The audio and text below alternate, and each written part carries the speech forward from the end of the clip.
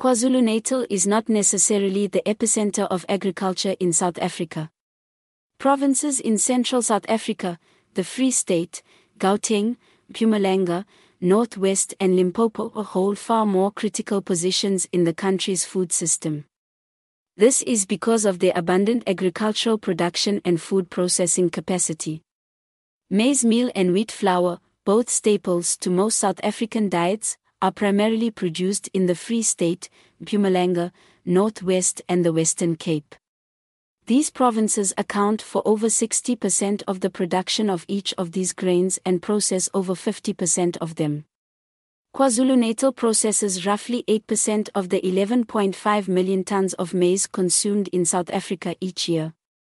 In wheat, KwaZulu-Natal processes approximately 21% of the annual consumption. The numbers vary per product, but the point here is that food supply chains are not concentrated in one particular province.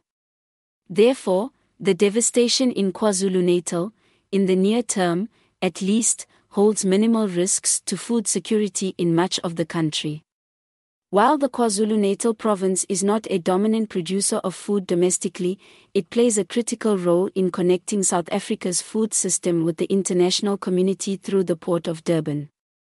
Thus, the current disruptions weigh even more heavily on businesses and farmers in agriculture.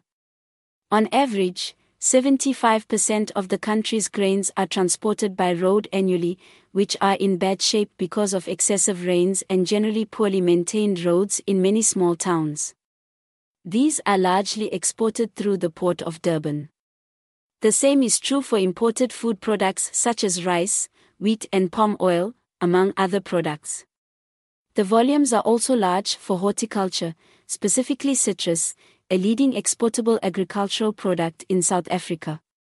So, the damages in KwaZulu-Natal, in this sense, will be felt across the country's agricultural economy. In the case of citrus, South Africa is at the start of its export season, which makes conditions even more challenging for the industry. Read the full article on farmingportal.co.za.